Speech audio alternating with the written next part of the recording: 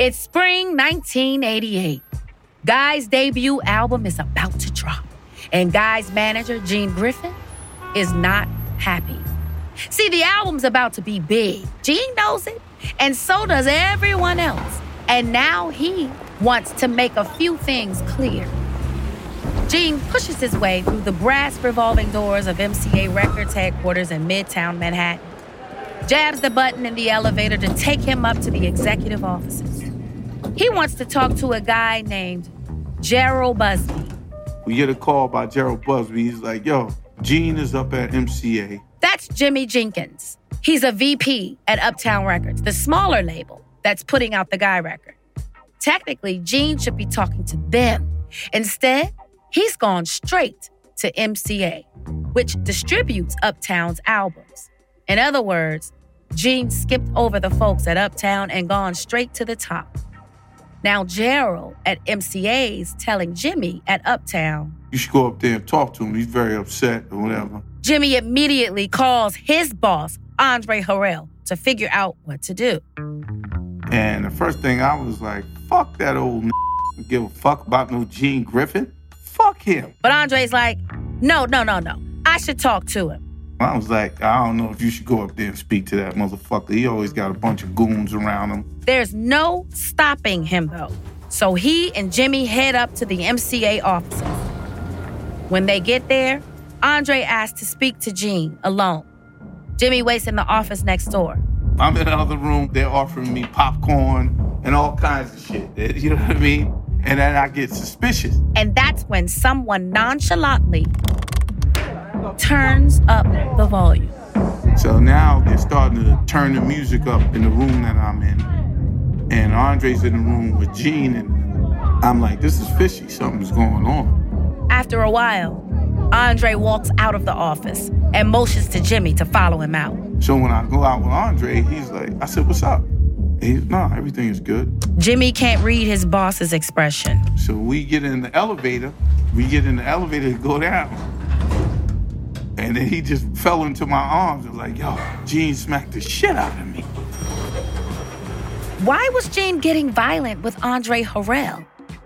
Because Teddy's been producing hit records nonstop for a bunch of Uptown's artists, I'll Be Sure, Heavy D, and Gene feels like Teddy's not getting his rightful share of any of it. Gene is like, yo, I want you to give Teddy back shit from Heavy D from the beginning. I want you to give him all his publishing back from I'll Be Sure, and I want all the Guy album, and I want them to be off the Uptown imprint on MCA. Gene's beatdown of Andre pretty quickly becomes the worst-kept secret in New York. Everyone in the scene hears some version of it. It may be a gangsta move, but damn it if it doesn't work. You can consider him Suge before there was a Suge Knight. That's Jeff Redd. He was signed with Uptown Records back then. And around Uptown, everyone got the message. You don't mess with Gene. And people were scared of him, basically, because they know you can beat you up or whatever. You know, he was that guy. So Teddy was well protected by Gene, and whatever Teddy wanted, most of the time Teddy got it. And when the Guy album drops and starts climbing the charts, Teddy gets a lot. Teddy had production deals at almost every single label in the industry, which was unheard of. He had production deals at Sony, he had production deals at MCA, Warner Brothers. He had production deals everywhere. And Gene was the guy that, made it possible for him to have all that stuff. As this story passes from person to person, it's now clear to everyone in the industry. If you want to work with Teddy Riley, you need to talk to Gene Griffin first. Because Teddy and Guy are the hottest thing in R&B. All of the music is hidden, which means everyone's fighting for a piece. You move and groove to my funky tune. Party people, it's time to make room for your Mr. Big Stuff. Life is full of personal wins. Whether it's cleaning your house, getting that dream car, or checking off your to-do list, winning at life is a great feeling. And with the State Farm Personal Price Plan, you can keep winning when you create an affordable price just for you by bundling home and auto. So give yourself a round of applause. Talk to a State Farm agent today to learn how you can bundle and save with the Personal Price Plan. Like a good neighbor, State Farm is there. Prices are based on rating plans that vary by state. Coverage options are selected by the customer. Availability, amount of discounts and savings, and eligibility vary by state. Do you ever wonder where all your money went? Like every single time you look at your bank account? Honestly, it's probably all those subscriptions. I felt that way too, until I got Rocket Money. Rocket Money helped me see all the subscriptions I'm paying for, and it was eye-opening. Between streaming services, fitness apps, delivery services, it all adds up so quickly. Rocket Money is a personal finance app that finds and cancels your unwanted subscriptions, monitors your spending, and helps lower your bills. Rocket Money has over 5 million users and has helped save its members an average of $720 a year, with over 500 million in canceled subscriptions. Stop wasting money on things you don't use. Cancel your unwanted subscriptions by going to rocketmoney.com/Wondery. That's rocketmoney.com/Wondery. rocketmoney.com/Wondery. From Wondery and Universal Music Group, I'm Taraji P. Henson, and this is Jacked. The new Jack Swing. Yes, it's something funky that you can cling. All you gotta do is come on and sing. 1, 2, 3. I made the new Jack Swing. And this is episode 4, Gene's Prerogative. While Gene is tightening his grip on Guy, the newest member of Guy is trying to prove his place in the group. Damian Hall looks out the window of a limousine as city streets roll past. He's with his brother Aaron and Teddy on the way to a Guy album signing at a Tower record store. Remember those? But Damian's not excited. In fact, he's feeling a little out of sorts. The train was moving. By the time I came into the group, I signed a contract. 2 weeks later, the record was mixed and a single was about to drop very shortly after. And then at their big show at the Apollo Theater, I'm playing the drums, doing Apollo and Palladium and different shows, and I'm in the back. I got the same outfit on, and everybody's thinking I'm part of the band. I said, I'm not no part of no band. He means people think he's part of the backing band, not a member of the group. You know, it was Teddy Riley, Aaron Hall, and the third guy. You know, it was like, okay. We don't know who he is. I think he's Aaron's brother. And to make matters worse, now that the album's coming out, guess whose face is on the cover next to Teddy and Aaron? Timmy Gatling's still on the damn cover, not him. It confused the world up and down. Like, who is this? Where people started confusing me with Aaron, and I was Aaron, and I was Timmy. Damian wants to be recognized as Damian. And this day, at this record store signing, he decides to make his point. The limo pulls up in front of Tower Records. Immediately is swarmed with Guy fans. And we came out the limo, went into the store, everybody was screaming, ah! And I walked in and I saw the first album cover plastered all over the walls, all over the desk. And I said, hell no, I'm not signing nothing. I'm not taking a photo. I don't want to talk to no fans, nothing. You got to take all this shit down and put the new photos up. He goes back to the limo and waits for an hour and a half. People still stayed. They changed all the pictures inside, and I went inside, and I was happy-go-lucky. Because that's when I started realizing that if I don't take control over my own self to get respect, not just being a third member or Aaron's brother, then I will always be the third member or Aaron's brother. Behind the scenes, the trio's getting close. We just did everything together. We drove our cars. Our trucks during that time was 4Runners. We all each had different color. I had a blue one. Aaron had a red one. Teddy had a black one. Then I changed mine to pearl white. I wanted all my cars to be pearl white. And we would go up to Harlem. To the car wash on 127th Street. Just a few years ago, Teddy was the shorty getting paid by the players to keep an eye on their cars here.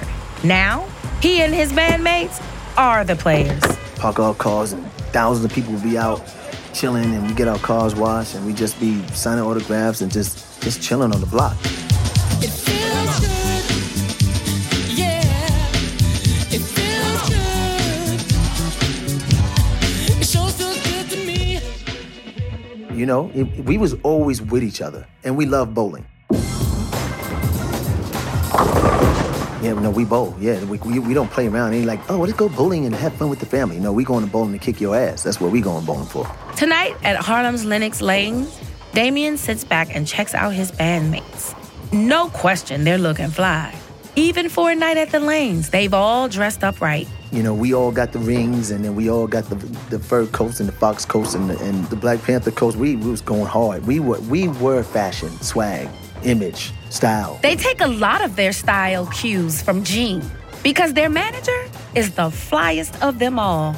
I've never seen a man have clear fingernail polish on his fingernails before, or crocodile snake shoes, and the shoes were dyed the same color as your pants, and that the pants was exactly the same color as your silk shirt. And I was just like, yo, this guy is the greatest. And he saw that caught my eye. Damien's still looking for ways to stand out in the group. Maybe his way is with his style.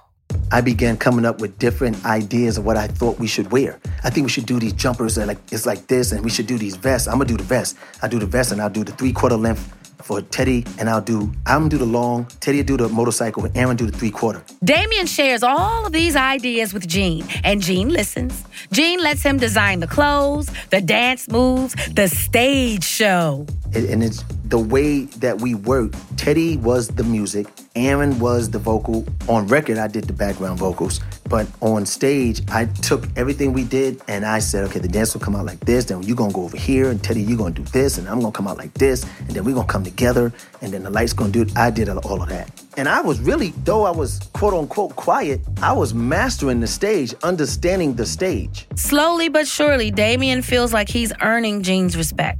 Other people might be intimidated by the bald bandit, but not Damien.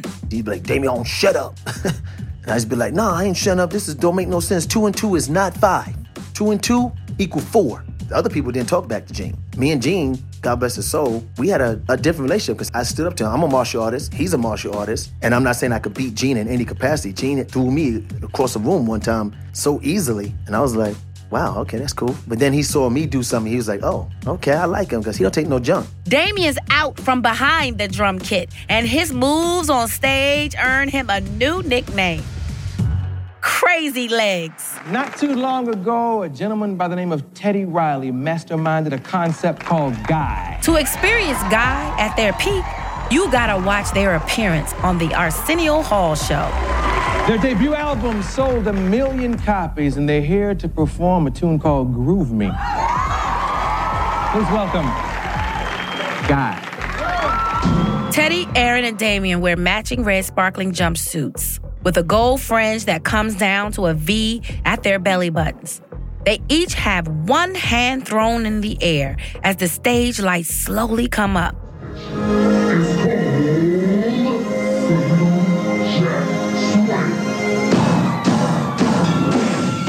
Then they break into a smooth, synchronized dance, sliding, a little Running Man style move. Then Aaron starts belting out the vocals. They perform I Like, then Groove Me. At the end, the crowd's on their feet cheering, but they keep it going with Arsenio. The party ain't over. We want you to get busy with us. What? I want you to get busy. Come on, Arsenio. No, the party ain't over, man. We're gonna get busy. Kick it off one time. Getting a spandex and a windbreaker wearing Arsenio to dance his ass off as they play into the commercial break. When they come back, Teddy, Aaron, and Damien move to the couch to talk with Arsenio. I'm Aaron Hall, Mr. Voice. Teddy Riley. And I'm Damien Hall, Crazy Legs. Without Timmy Gatling there, they've got a new version about how the group formed. How did you all come together? Church. Really? Yeah. Performing in church? Actually bumping into each other, different ceremonies, you know, like anniversaries and when it's time to eat food at church. Yeah. The audience is eating it up. How old are you? I'm 21. These women would scream for anything. Say toenail. Toenail. Then towards the end of the interview, Teddy gives a shout out to the fourth member of Guy. No, not Timmy Gatling. Now, the three of you all produce together? We do now. Yeah. We've been working along with my father. Yeah. Gene Griffin. Yeah. I'd like to mention all the names, but we gotta go. Good night. This is Guy. Damien's style and moves, Teddy's music, Aaron's voice, Teddy's allegiance to his quote, father, Gene. It's all on display for a screaming studio audience and the fans watching at home. So Guy's a hit. Their album spends almost a year on the Billboard's R&B charts, 5 weeks at #1. And that spring, the album goes platinum. But the first New Jack Swing track to become the #1 song in the country? It's my prerogative. It's my prerogative.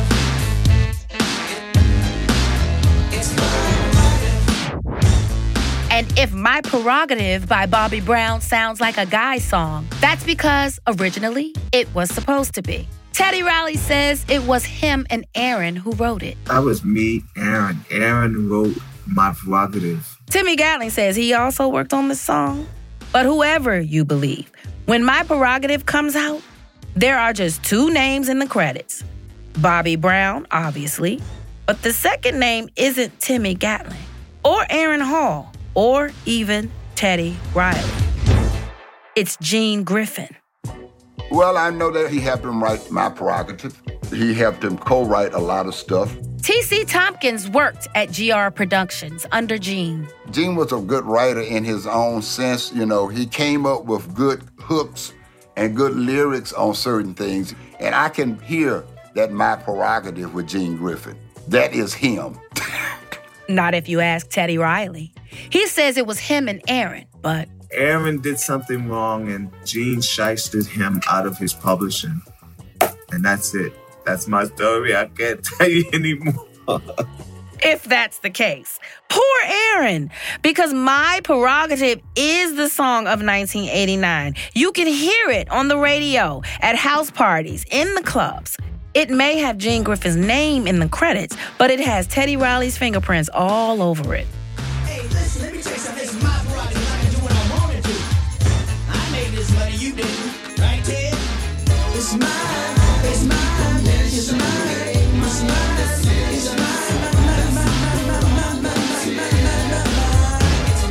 Why you wanna talk about me? Ryan Reynolds here from Mint Mobile. With the price of just about everything going up during inflation, we thought we'd bring our prices down. So to help us, we brought in a reverse auctioneer, which is apparently a thing. Mint Mobile Unlimited Premium Wireless. How to get 30, 30, bit to get 30, bit to get 20, 20, 20, bit to get 20, 20, bit to get 15, 15, 15, 15, just $15 a month? Sold! Give it a try at mintmobile.com/switch. $45 up front for 3 months plus taxes and fees. Promo rate for new customers for limited time. Unlimited more than 40 gigabytes per month. Slows full terms at mintmobile.com. When you're ready to pop the question, the last thing you want to do is second-guess the ring. At BlueNile.com, you can design a one-of-a-kind ring with the ease and convenience of shopping online. Choose your diamond and setting. When you find the one, you'll get it delivered right to your door. Go to BlueNile.com and use promo code AUDIO to get $50 off your purchase of $500 or more. That's code AUDIO at BlueNile.com for $50 off your purchase. BlueNile.com, code AUDIO.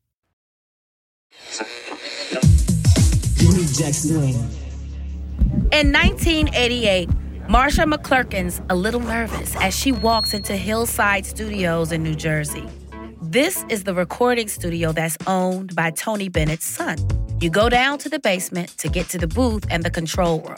And today, it's crowded down there. It was very intimidating. It was, it must have been about 8 or 9 girls that were there. Teddy and Gene's company, GR Productions, is looking for an all-female vocal group. Kind of an all-girl version of Guy.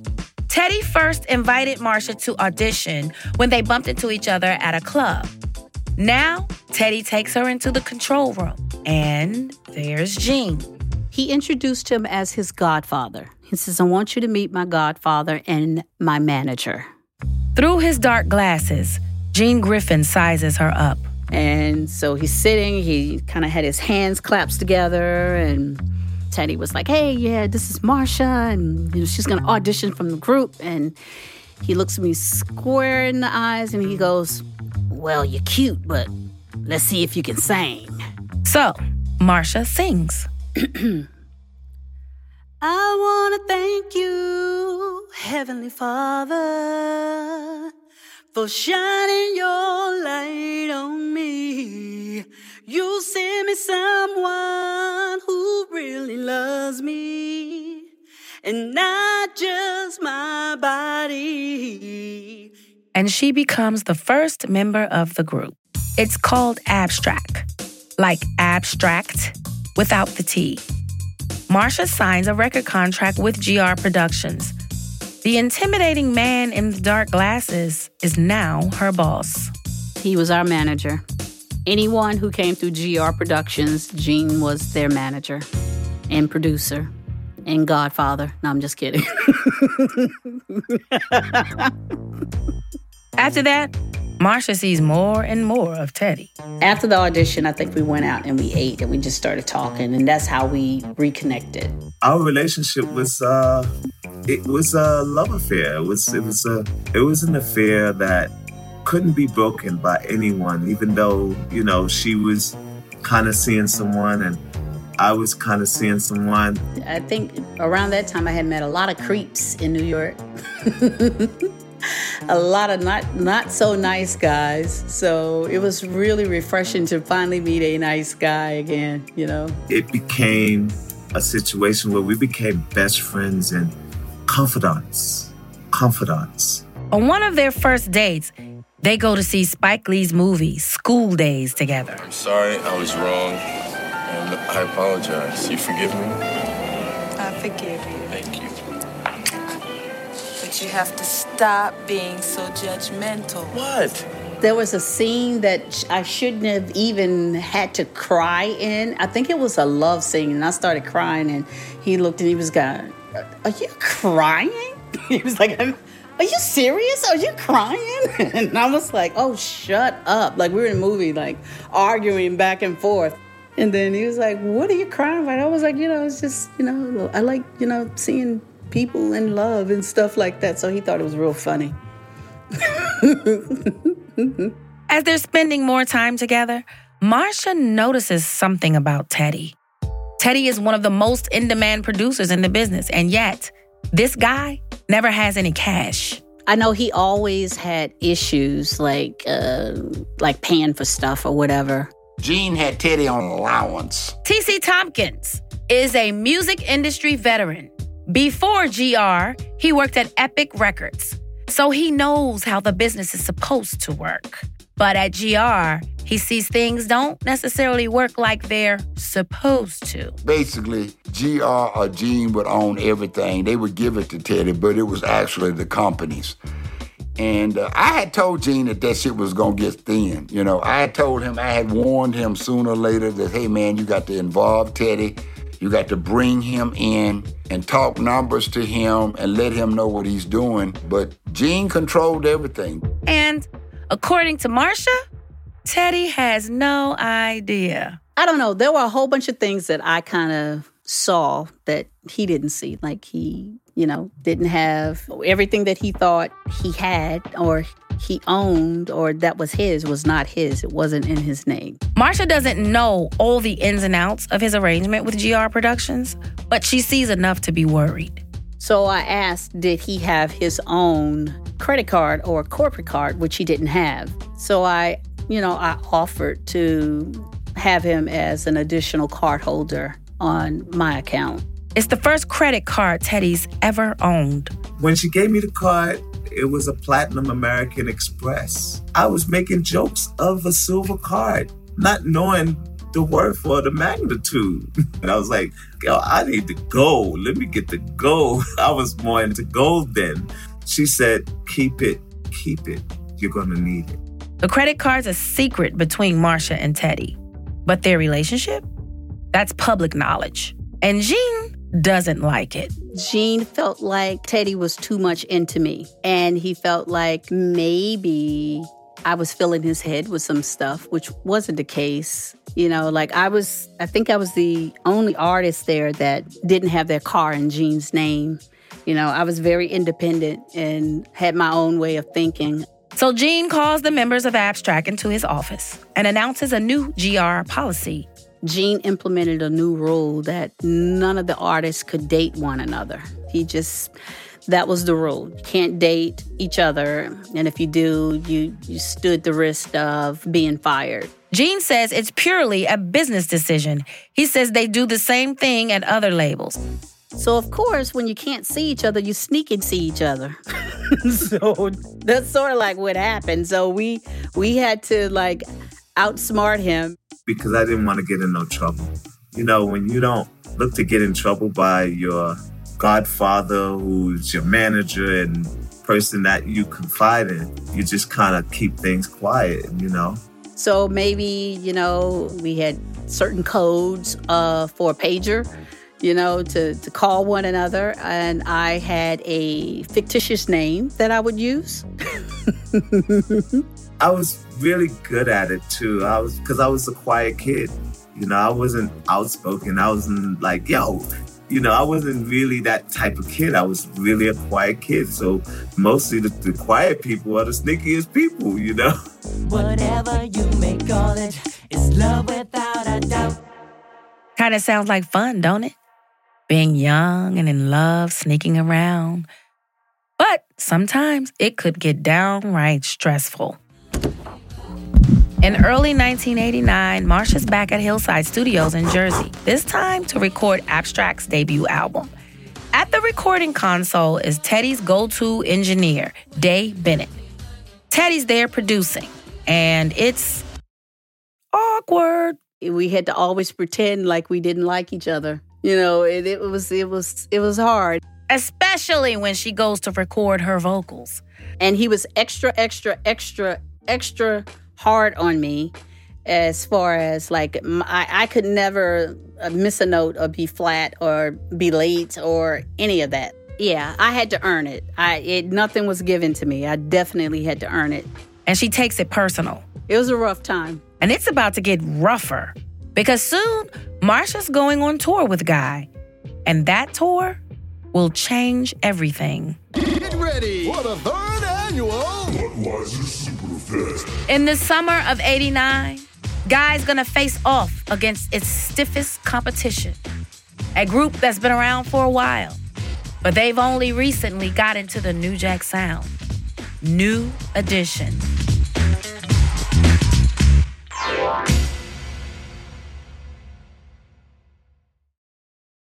If I asked you how many subscriptions you have, would you be able to list all of them and how much you're paying?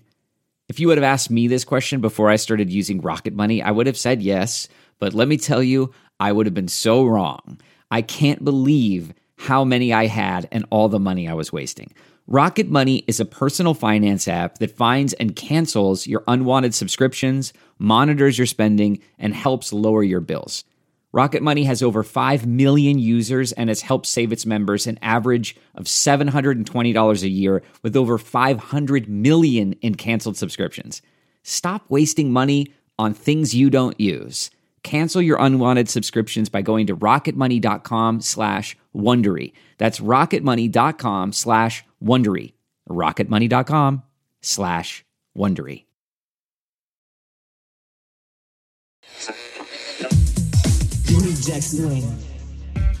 Budweiser Superfest was the summer tour every year. The Budweiser Superfest, back where we began our story. In 1989, when the biggest summer tour for Black recording artists comes around, T.C. Tompkins remembers that the tour's organizer puts New Jack Swing center stage. New Edition, Guy, let me see, who else would be on it? He had every hot act back in the day would be on the Superfest. It was the ticket. They even had soul legend Miss Patti LaBelle on the tour, whose latest album, guess what, has a New Jack sound.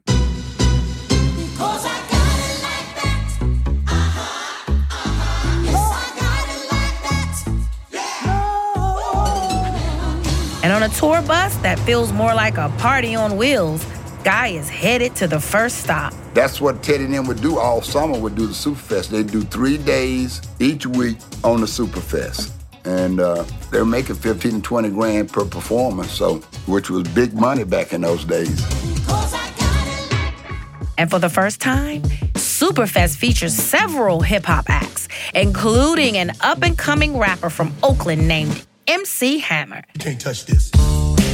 Damien's a big fan, especially of his famously huge crew of backup dancers. Him was the shit. To have somebody have 1,000 people dancing in unison on stage, and then he's right there in the forefront with that same energy and excitement and killing. I was like, this guy is a killer.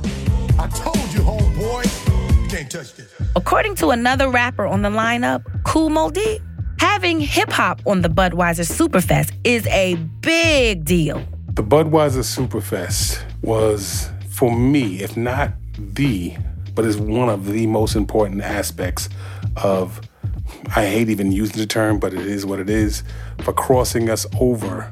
It just integrated hip-hop into quote-unquote mainstream music. There was a point in the late 80s where hip-hop is becoming popular, but there's still that divide between we talk about black or white. Older black people didn't like hip-hop, couldn't relate to it, couldn't understand it. They were some of the early prognosticators of us fading out. It won't last more than 3 years, blah, blah, blah, blah, blah. Do something else, go get a job at the post office. So to be able to have Patti LaBelle on the same show as Kool Moe Dee is significant in terms of people being able to see it at that level, see that we're not just whatever you thought hip-hop was. Then there's Superfest's de facto headliners. New Edition. After Bobby Brown left the group 4 years earlier, some people wrote them off. But in 1989, New Edition's bigger than ever, riding high on a monster hit new album called Heartbreak, on which they switched up their R&B boy band sound to, you guessed it, New Jack. In store, signing autographs at the mall. Next in line was a fly girl standing tall. Saw my name and said, give me a call, baby. You know. The tour starts on June 17th at RFK Stadium in D.C. That's the show I was supposed to go to. I say supposed to because after I picked out my outfit and made my plan and did my hair and my nails and everything did, my mom made me go to a family reunion instead. But even though I wasn't there, the scene backstage on opening night of Superfest that year is wild. If they had social media back then, whew, man, we'd be in trouble.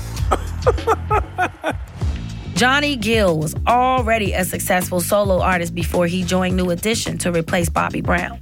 He's seen his share of groupies and superfans, but this is off the charts. It was crazy, man. I could speak for all of us. We were just enjoying our fame. I would be shipping one girl out to the airport and another one was coming in.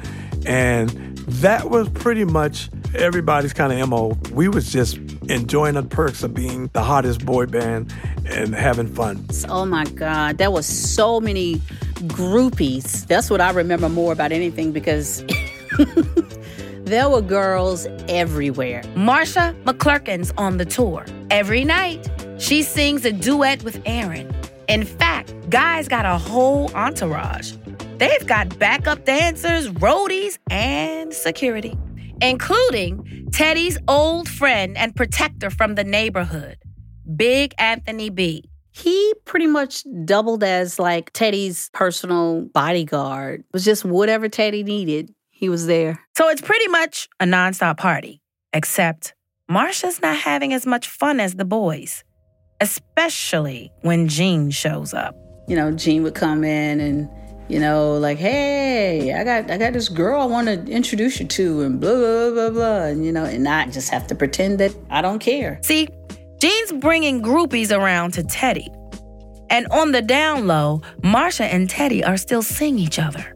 So you can imagine how this is all making Marsha feel. Horrible. Horrible. As the show gets underway, no one's more excited to get on stage than Damien.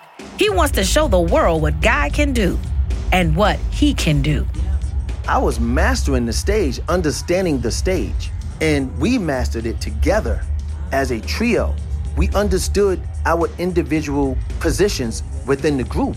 The way I choreographed and put the show together, we were unorthodox, we were street, we were hip, we were funky, we were gully. and you could not fuck with our sound. But then next up is New Edition. Damien's never seen them before, but he's heard the hype. New Edition was New Edition. Like, when you spoke New Edition, everybody, like, almost peed in their pants and were nervous wrecks. Like, you doing a show with New Edition? Oh, they gonna kill y'all. They gonna kill y'all, dog. Like, them cats are insane. They so in sync and so tight. I was like, what? Now, watching from the wings, Damien sees what all the fuss is about.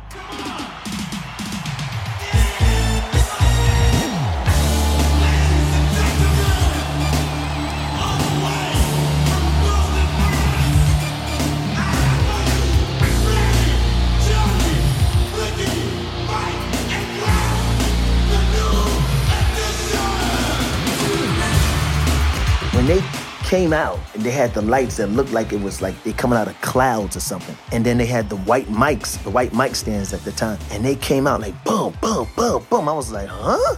Up on stage, New Edition's lead singer Johnny Gill is having the time of his life. Crowd was in a frenzy from the beginning to the end.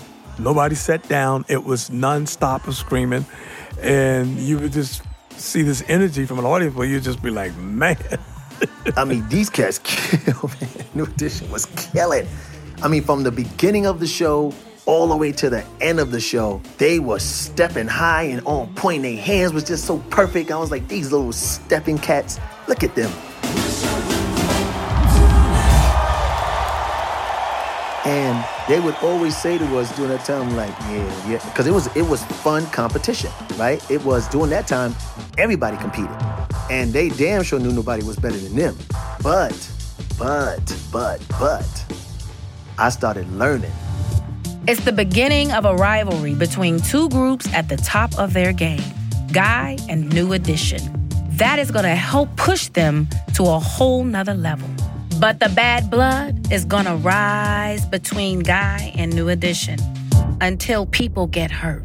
And the guys start running, and as they're running, they shoot one guy in the back, and it's like, that's it, I'm getting out of here. That's on the next episode of Jacked.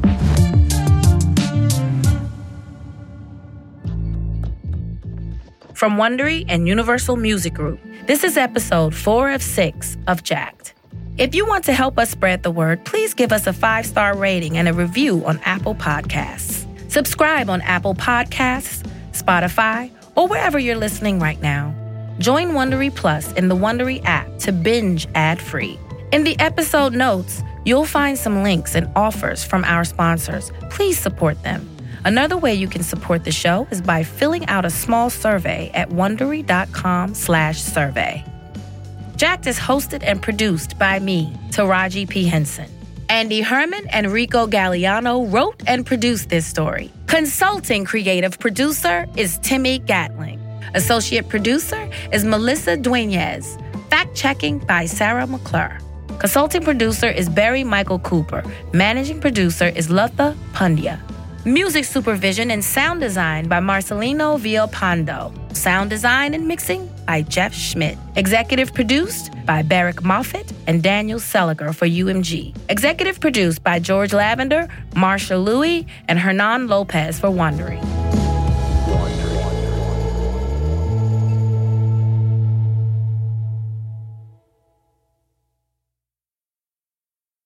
Nancy's love story could have been ripped right out of the pages of one of her own novels. She was a romance mystery writer who happens to be married to a chef. But this story didn't end with a happily ever after. When I stepped into the kitchen, I could see that Chef Brophy was on the ground, and I heard somebody say, "Call 911." As writers, we'd written our share of murder mysteries. So when suspicion turned to Dan's wife, Nancy, we weren't that surprised. The first person they look at would be the spouse. We understand that's usually the way they do it. But we began to wonder, had Nancy gotten so wrapped up in her own novels... There are murders in all of the books. ...that she was playing them out in real life? You can listen to Happily Never After, Dan and Nancy, early and ad-free right now by joining Wondery Plus in the Wondery app or on Apple Podcasts. In the climate-ravaged year of 2072, the city of Pura stands as a miraculous green haven, a geoengineered paradise that protects fortunate residents from the global catastrophes of heat domes, fires, floods, and droughts. Demetria Lopez heads up Pura's public relations, tirelessly promoting the city's idyllic image. But when she stumbles upon a dark secret that, if exposed, would be the downfall of Pura's existence, she must decide who and what she is willing to protect. From Wondery, the makers of Academy and Dr. Death, The Last City stars actors Reyes Sehorn, Jeannie Torrado, and Maury Sterling. Follow The Last City on the Wondery app or wherever you get your podcasts. You can binge all episodes of The Last City early and ad-free right now by joining Wondery Plus.